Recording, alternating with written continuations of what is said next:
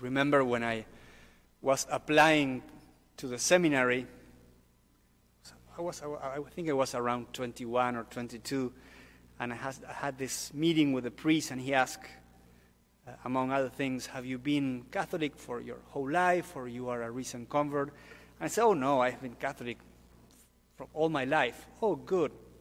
Do you go to Mass on Sunday? Psh, for sure, every Sunday. Great. Who went to the mountain with Jesus in the Transfiguration? And I said, I owe you that. So it's amazing because we listen to this text every year, always. And it's amazing how little I was paying attention to the details. But details are very important in this event. In fact, this event has a lot of meaning, and that's why we listen to it every year in the second Sunday of Lent.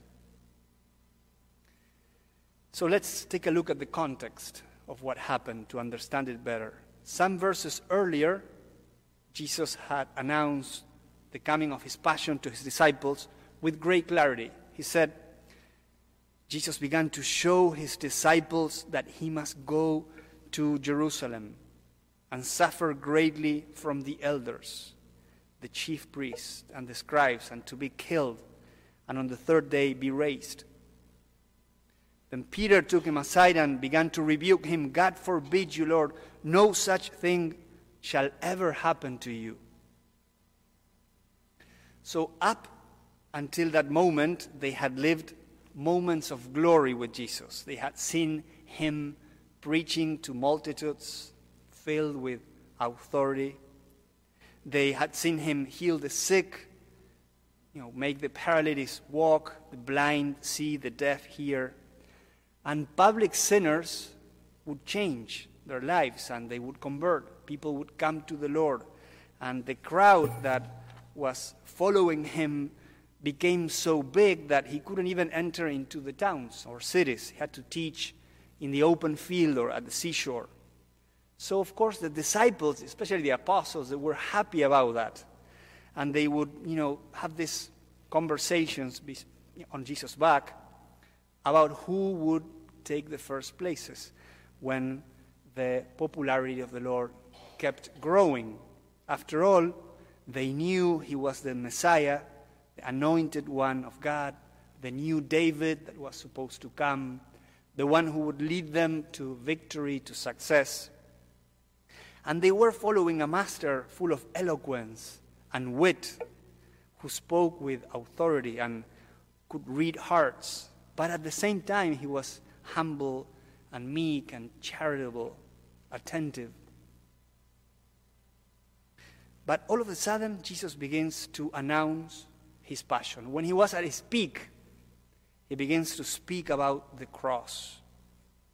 In fact, the redemption of man, the profound purification of our hearts that would happen, would not come about only through speeches, through teachings, through gestures or miracles, but most fundamentally through his death on the cross. So what God didn't allow Abraham to do in the first reading, he did himself. He would be the lamb slain for us. The cross was going to be the victory of Jesus. Because he says, when I am lifted up, I will draw everyone to me, to myself, to my cross. And so it happened. Newman says that the cross is the measure of the world, the measure of the worth of the world. If you want to understand the worth of something, look at the cross. And also the cross is the measure of God's love for us. If you want to understand how much God loves us, look at the cross. That is why St. Paul says in the second reading, who can be against us? If God died for us, the one who is going to judge is the one who died on the cross for us, for our sake. In any case, at that point, they couldn't understand this. This announcement completely discourages them. They're confused. They don't know what to think. And when they are confused and kind of depressed by this announcement, Jesus rebukes Peter. He says, "Go behind me, Peter, you don't get it." When they were down, this is when the transfiguration happens. Because 6 days later, Jesus took precisely Peter, James, and John up to the mountain. And there they saw an anticipation of his glory. As if the invisible source of Jesus is shown through. He is the second person of the Trinity, the Son of God made flesh that took our human nature to himself. But at that point, the veil of the humanity somehow was lifted a little, and it became transparent. And the divinity shone through his pores, so to say. His face was full of light. His garments were dazzling white. It was like the sun up there on the mountain. And then they saw Moses and Elijah. You couldn't have more important people from the Old Testament representing witnesses to the Lord. They felt this deep consolation, this deep joy just to be there, to see what they were seeing, to witness. For a moment, everything became so clear, so much so that Peter said, "God, Lord, it's so good to be here. Let's stay. Let's pitch 3 tents." They didn't even think about themselves. One for you, one for Moses, one for Elijah, and just let's stay here. But couldn't be so. After they heard the voice of the Father affirming and blowing his Son, it ended. And it was Jesus alone again with them, and they had to come down from the mountain. And then, eventually, after that, they would have to face the cross. They would have to pass through suffering, humiliation, being themselves traitors or cowards, not understanding. They will be dispersed. And for them, everything will appear as it was lost, as if Jesus was defeated. So they were completely confused. But later, they will enjoy the presence of the Lord. Again, a greater joy. They will encounter Jesus resurrected, and they will embrace him and kiss him and eat with him and stick their fingers on his side and smell the perfume of lilies from his resurrected flesh. And then he will be taken away from them, and they will enclose themselves in fear in the upper room. And later, they will receive the anointing of the Holy Spirit, and they will be filled with fire, and their hearts will burn. So, announcement of the cross, transfiguration, cross, resurrection, absence, coming of the Holy Spirit. We notice the pattern: cross, resurrection, grief, comfort, death, life, suffering, joy. This is the progression of the life of Christ, and also the life of the disciple. Whoever wants to follow Christ will experience this rhythm of life, of spiritual life, I would say. This rhythm that the spiritual tradition in the church has called consolation and desolation. They are both integral parts of our journey with the Lord. I'm not speaking only or merely about sorrows and joys, because every person in this life has sorrows and joys. Consolation and desolation is the way a Christian experiences sorrows and joy, the way we face those situations with the Lord and with faith, the echo that they have in our spiritual lives. And they're both needed. Without consolation, we faint. This is what comes first in our spiritual life. We don't even put ourselves into motion. But without desolation, we don't grow.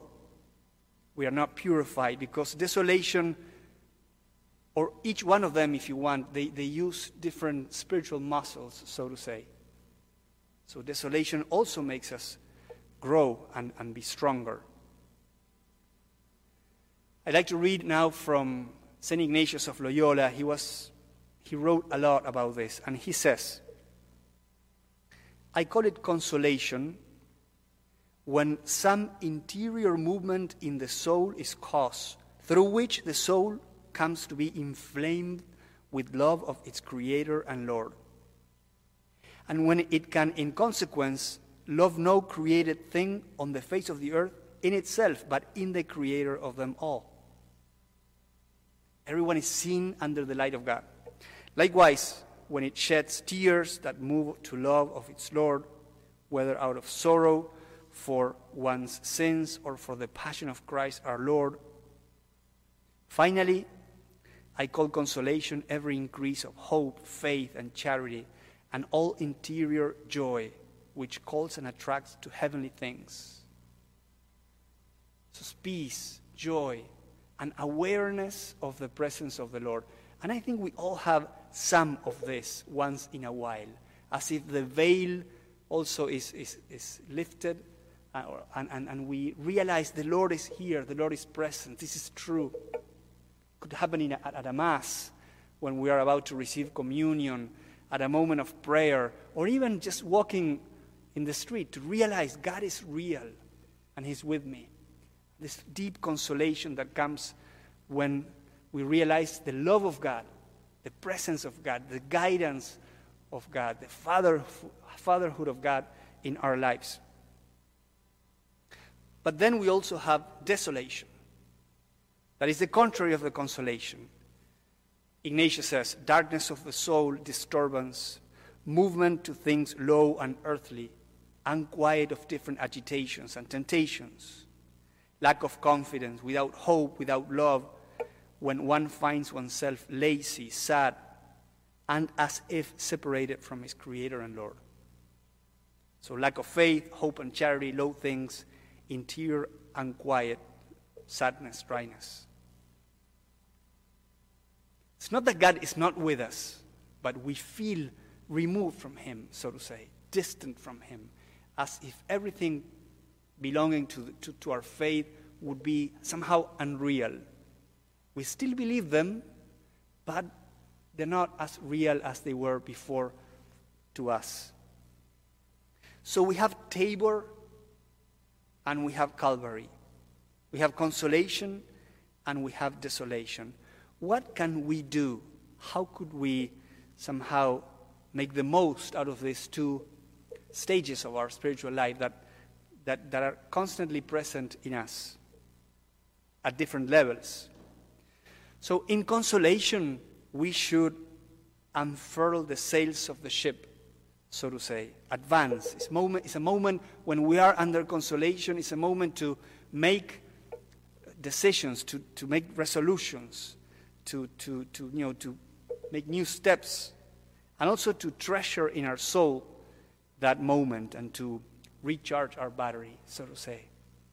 Also be humble and realistic. It's a grace from God. It's not that I am a saint. God is consoling me because I'm so weak and I need it. In desolation, on the contrary, we should make no move. We should stick to our past resolutions when we were in consolation. Because when we are in desolation, we don't see very well. It's like if you ever climbed a mountain and there's a storm and everything becomes cloudy or misty, you have to stay where you are. You don't want to move, lest you get lost. When you are under desolation, just renew your faith in God and don't make any changes. This is a simple rule, but if we would follow it more, so many things would be protected and preserved. Often we make decisions in bad moments, in low moments, when we don't see well, and then we regret it. We have to take our decisions when we are under the gaze of God and we are connected with Him and we're seeing better. It's good to ask yourself, why is it that I am under desolation? Because it could have two sources. One source could be that God is testing you. is pruning you, is moving, tilting the earth, watering the soil, so that you can bear more fruit. He said that he would do that, and he does. So that could be one cause. But another cause could be your own lukewarmness. Could be that you neglected your spiritual life, or you disobeyed God, or you're living without obeying him. You are in rebellion in one area of your life. So the way that he has to address that is removing himself from your soul, so to say, so that you will notice, why is it that God doesn't speak to me? That's a good question. Why is it that I don't feel his presence anymore? I used to feel his presence. That's a good question. Are you trying to listen to what is said in the gospel? Are you trying to be obedient? Are you trying to be faithful to him? Is there something between you and him that you should remove? If you cannot find anything, then be in peace, stay in peace. It is just a test from him, and it will go away. Consolations will come, and when they come, they will be deeper and better. Lastly, what begins our journey is consolation. We begin being disciples of the Lord because we were found by him, and we were touched by love. And that is what sets us in motion. And what it will be at the end, it will be also consolation. Hopefully heaven, deep and constant, permanent, surpassing, overwhelming, or flowing consolation. So our spiritual life is born from consolation, and it ends in consolation. It's good to remember that. Desolation are passing, are needed steps to be molded into the likeness of Christ. May this mystery that we are celebrating today, that was precisely meant to strengthen the disciples before the cross, so that they would not be discouraged, encourages us in our struggles, in our temptations, in our battles. And may our hope in the final glory of God in our life be raised.